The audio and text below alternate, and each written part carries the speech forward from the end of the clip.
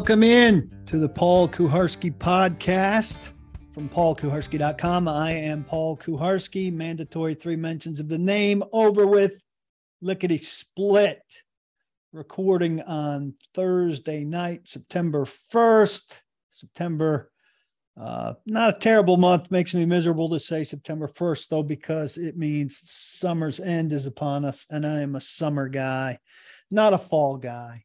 Though I do look forward to the start of the NFL season, start of the college football season. Not very exciting so far tonight with blowouts underway.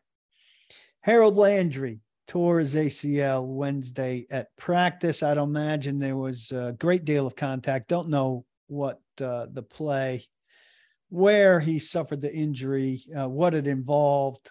Did get a tip on the paulkuharsky.com, fourth mention, private Facebook page. Hint, if you want to give me a tip, it's better to email me, pkuharsky@gmail.com. Have a good relationship with the agent. Screwed me by not replying. Didn't think enough of it to text Mike Vrabel or John Robinson. Big mistake, obviously. Bad injury for the Titans, obviously. Not only does Landry play, over 90% of the snaps for the Titans, not only is he one of the key front four that rushes the passer without help, which is the key component of this franchise right now, last year and expected to this year, but he moves around, he bounces around, he drops in coverage, he stacks up as a stacked linebacker behind the line. So even if Danico Autry, excuse me, can kick outside, they could leave DeMarcus Walker in the game a little bit as an end and play Autry outside, or vice versa. I didn't mention DeMarcus Walker in what I wrote. I think primarily you're looking at Rashad Weaver and Ola Adeni in combination replacing Landry, but it's a bad situation. Landry's high on the list of guys that can't afford to lose. Dupree also, he's a good pass rusher. I'm excited to see what he does in a fully healthy season, but he also doesn't have the versatility that Landry does in terms of his snap to snap movement. So this is a bad one. Titans had made it through camp without any bad losses, and now you lose a guy for a season. Not a good scenario at all. They did restructure, reshape Derrick Henry's deal. That came to light today. Frees up about $5 million in salary cap room, which is nice contingency money. And maybe that contingency is, for right now, for them to go and get some help on the edge. Most of the people who are out there are old. Jason Pierre-Paul is 33. D Ford is 31. I don't know what their interest level would be in these guys. Tack McKinley's 26. He's out there. I'm just rolling through the list. Ryan Kerrigan's 34. He retired. I would think he's done. Kamoko Toure, 27. Age isn't a factor there. Maybe skill level is. Pernell McPhee, 33. Everson Griffin, 34. Those are some of the more notable people out there. I don't know how seriously the Titans would consider an outsider. But I would think right now they have to be considering all possibilities and be in a little bit of a state of shock, though they've had 24 hours at least to get used to the idea of a season without Harold Landry. A big disappointment. Let's turn to broader things. I'll be doing one more of these before the season opens against the Giants a week from Sunday. But we know what this team is now with their 53. I still expect some tinkering because the roster shape is a little odd. 7 defensive linemen, 5 running backs, not ideally shaped by any means. Number one reason still to me, and I wrote this before training camp started, number one reason to expect success from this team is Mike Vrabel. Mike Vrabel has gotten good, solid, effective production out of less than great players at key spots. They used 91 players last year and wound up with 12 wins and the number one seed in the AFC. I'm not expecting that, but they can overcome some stuff. You know, I have a lot of faith in Mike Vrabel's ability to overcome not just Harold Landry's loss, but the things where this team is deficient. And it certainly is deficient at places where it said it was going to get better around Ryan Tannehill, and it hasn't. On the offensive line, and at wide receiver in particular. Are they better around Ryan Tannehill? I don't think that they are. Can he elevate some of these weapons in the pass game? I don't think he can. I mean, he's been a pretty good quarterback for them since the middle of 2019 when he took over. They've won a lot of regular season games. They won 2 playoff games on the heels, on the legs of Derrick Henry. But Ryan Tannehill hasn't really done anything in the playoffs, and he's been a key reason that they've lost their last 3 playoff games. The AFC Championship game in Kansas City in 2019, a home playoff game against Baltimore to end the 2020 season, and that awful performance against last year against Cincinnati. And those have gotten progressively worse, I think, from the Kansas City loss to the Baltimore loss, which was a complete offensive loss, to the Cincinnati loss, which the Titans don't want to put singularly on Ryan Tannehill, but he certainly did more to lose that game than he did to lose the 2 games prior. I think they can be a playoff team. I think they can be a division winning team. I think they get right back to the same kind of spot in the playoffs, whether they get there as a division winner or whether they get there as a wild card, where Ryan Tannehill is going to need to do more. And, maybe he can rise to the occasion and do it once, depending on the matchup. Can he do it 4 times? They're not going to get a bye again. They're going to need to win 4 games to win a Super Bowl championship. Can he do it 4 times? No. And have they delivered on their pledge to be great around him? And by being great around him, they didn't necessarily mean everybody had to perform great around him, but that they had to, they didn't mean that they had to have great talent around him. They meant they had to play great all the way around him. They haven't gotten great talent around him. They've downgraded, not upgraded. And I don't think they have the people to play at that level. So that's my overall assessment going in. Now, could Mike Vrabel make, something work? They have 3 tight ends on the roster right now, and they're going to be more of a 2 tight end team than they were last year, where they tried to become more of a 3 wide team. So, they got rid of David Wells on the practice squad, and they brought in Kevin Rader. Kevin Rader played 7 games for Pittsburgh over the last 2 seasons. If they needed a 4th tight end to come in the mix and play the 3rd role at some point, could Mike Vrabel make somebody like Kevin Rader work? We've seen him do that before. But could he make somebody like Dez Fitzpatrick or Mason Kinsey or Josh Gordon work? Maybe. But he didn't have the right guys at the top of the wide receiving core.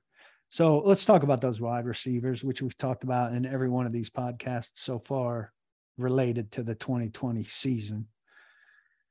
Look, they've got Robert Woods. Robert Woods can be an effective receiver, though he hasn't been at the top. He hasn't been a number one for a while, at least. And, I think it's a dangerous thing. He was struggling to get open. Last we saw him at practice, working with team. And I think that's a big ask. I think Nick Westbrook Akine is going to be the other starter at the beginning. And Kyle Phillips, an unproven rookie who's been really good at training camp, is going to be the third, and Traylon Burks is going to be sprinkled in there. And that's your top four. It's not an intimidating group. I don't want to go through the whole AJ Brown thing again, but they don't have anybody that's got his dynamicism, that's dynamic like him in terms of creating big plays with any consistency. and they're racing McMath's on IR. So we're not going to see him for at least 4 weeks. And so they call up, drum roll, please, Cody Hollister. We've seen Cody Hollister's ceiling. Cody Hollister's not going to mess things up in a big way, but he's not going to win you games. And somebody on Twitter smartly said the Titans have a propensity, if wide receiver 5 winds up on the field, to throw to wide receiver 5 at key moments in games. And you just can't be throwing to Cody Hollister at key moments in games. They value the blocking and the correct route running so much that they devalue dynamic play.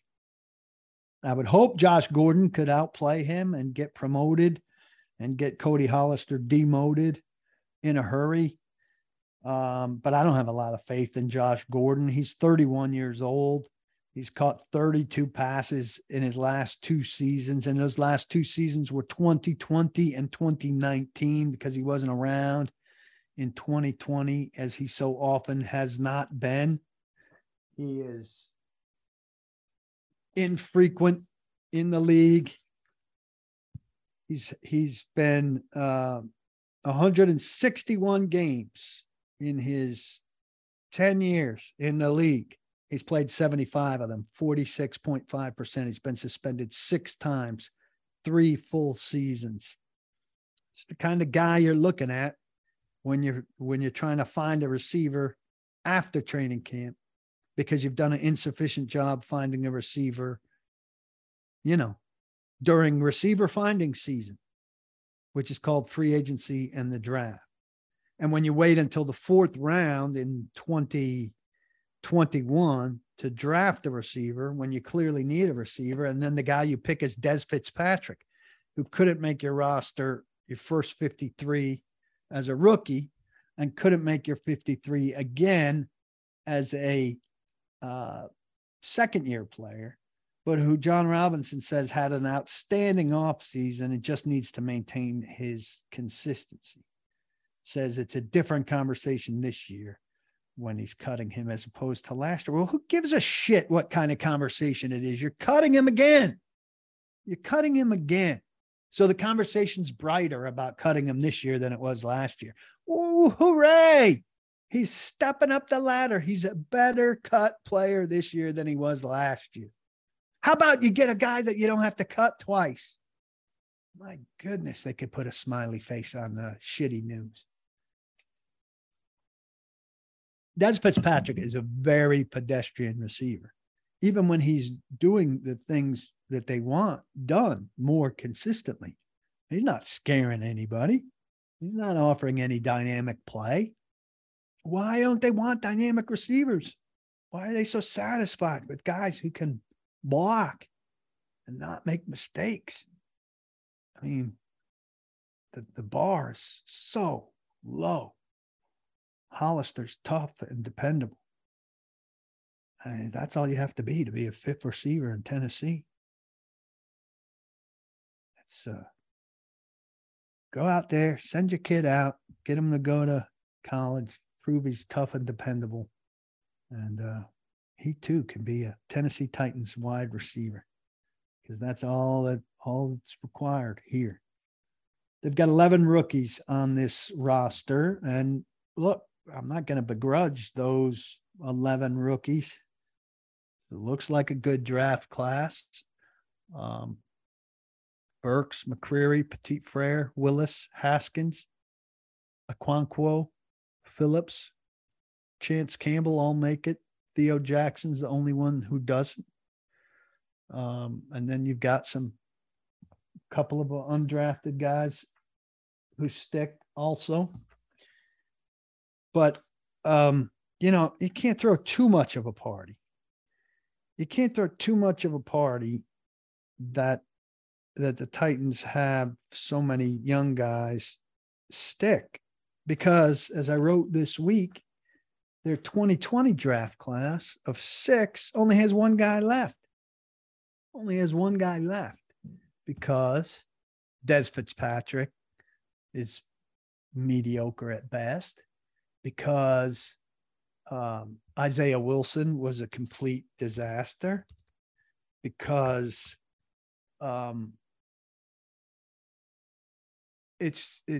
John Robinson had such a bad year. So you go back to that, it's Isaiah Wilson, Christian Fulton, great pick, best cornerback on the team. Darrington Evans, always hurt, played 6 games in 2 years. Larrell Murchison couldn't get to his 3rd season. Cole McDonald was cut in no time. It's like one of the fastest cuts ever. And Chris Jackson couldn't get into his 3rd year. He got beat out by Trey Avery. So when you're creating such a mess there, and now you go to the 2021 draft and Des Fitzpatrick's gone, and Brady Breeze is long gone, that creates space for all of these guys now to be on the roster. So there's a lot of room for these guys. A lot of room. So I'd stop short of a parade. This is a team that wins close games. And I've said, everybody expects, all the analytical press out there expects regression from teams that win close games. I think you can be a good team. Good teams win close games. I think good teams can learn how to win close games and continue to win close games. This is going to be a team that has been a team that plugs and plays people. And it's had good success plugging and playing people. But you'd rather be a team that pulls away, right? And wins some games by a more reasonable margin. I know that's infrequent in the league. There are a lot of close games, but good teams do win some games without having to bite their nails. And you would rather be a team that fields more better players instead of having to plug and play average guys and rely on the miracle works of a very good head coach. Dennis Daly, they traded for. They gave up a 5th to get Dennis Daly and a 7th from Carolina. He, you would think, would be their swing tackle. Though John Robinson said this week, Jamarco Jones might be their swing tackle, or Dylan Radins might be their swing tackle. He's clearly still trying to save face on Dylan Radins, who was just a terrible pick. So they went from Isaiah Wilson, a 1st-round pick who didn't cut it, to Dylan Radins, a 2nd-round pick who's a backup guard at best now, to Nicholas Petit Frere, who is, hopefully a right tackle who's going to be in short order better than David Quesenberry was. But that's 3 picks, a 1st, a 2nd, and a 3rd that it's taken you, presuming that NPF is a good enough player as a starter. A 1st, a 2nd, and a 3rd to replace Jack Conklin. That is some bad business. And what gives us faith that Dennis Daly is going to be a quality offensive lineman for this team if and when he's called on? Here are guys that John Robinson has brought in, never mind a draft, where he has hit on Nate Davis, who's a good player, where it's not all fails there. Roger Saffold was a great free agent signing. But these are guys who are on the team that he's brought in as veterans or moves he's made. 2021, Bobby Hart, right? Kendall Lamb, complete disaster. Daniel Munyer was on the team for a couple years. Did not pan out. David Quessenberry was always over his head. Functional, replacement level at best. Ty Sambrailo wasn't bad, and he quit on the team. He cut Dennis Kelly in what appeared to be a cost-cutting move.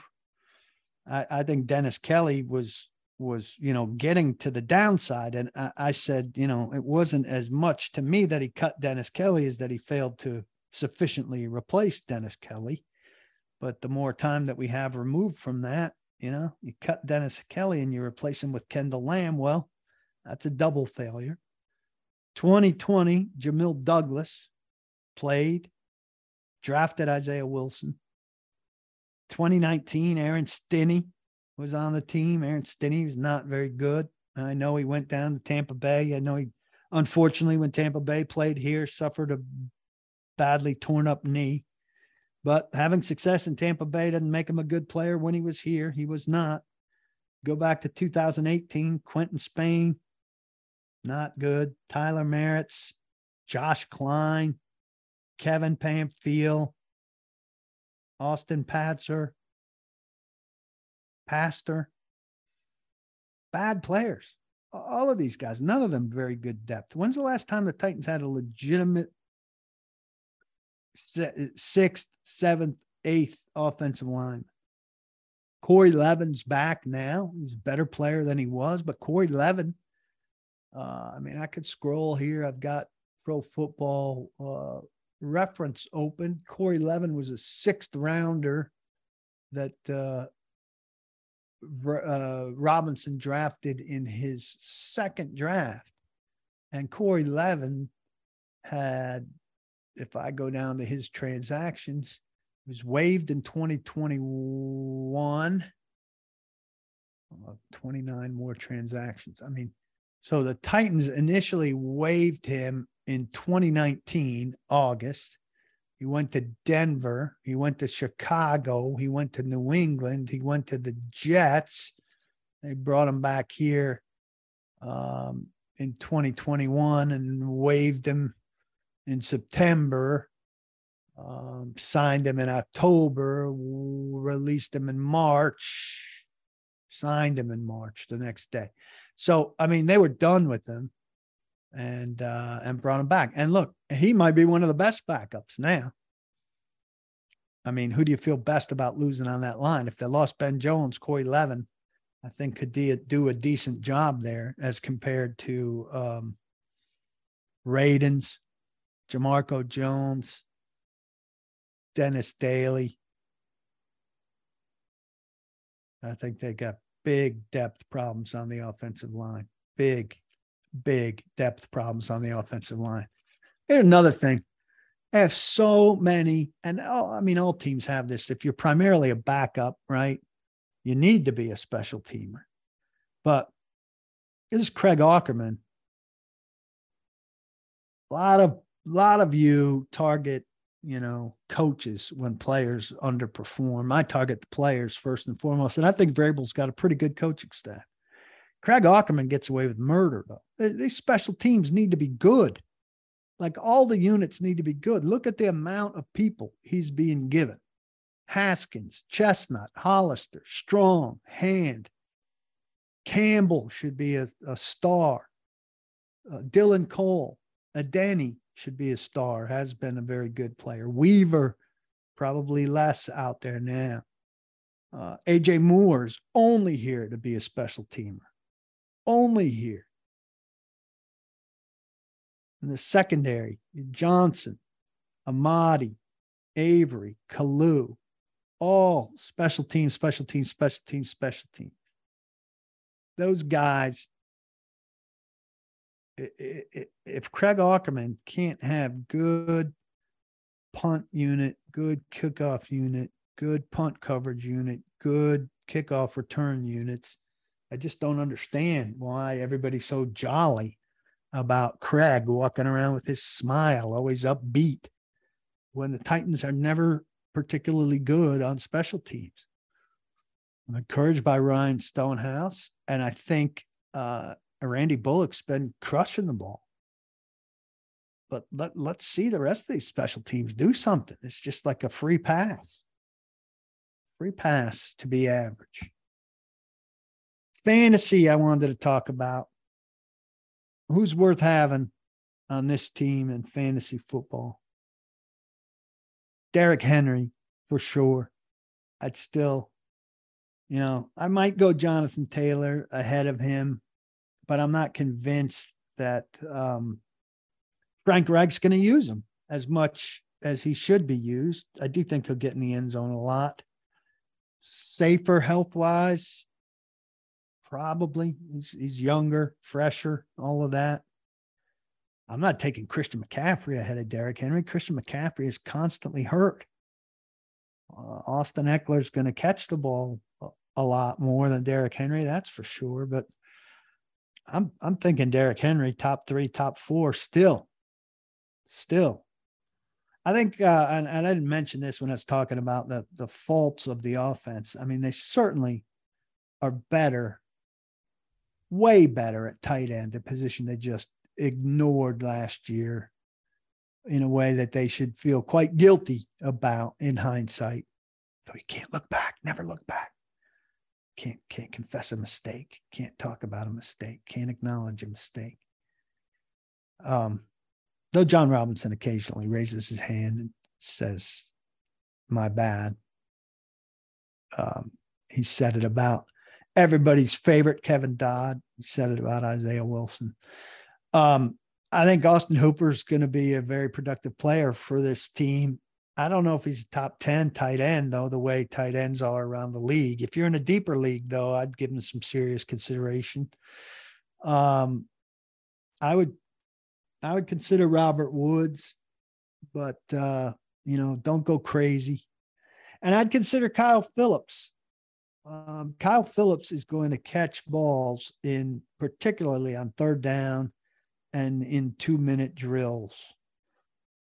So if you're anxious to have a Titan on your team, I don't draft a kicker until the last or second to last round. I wait on defense. I wait on kicker.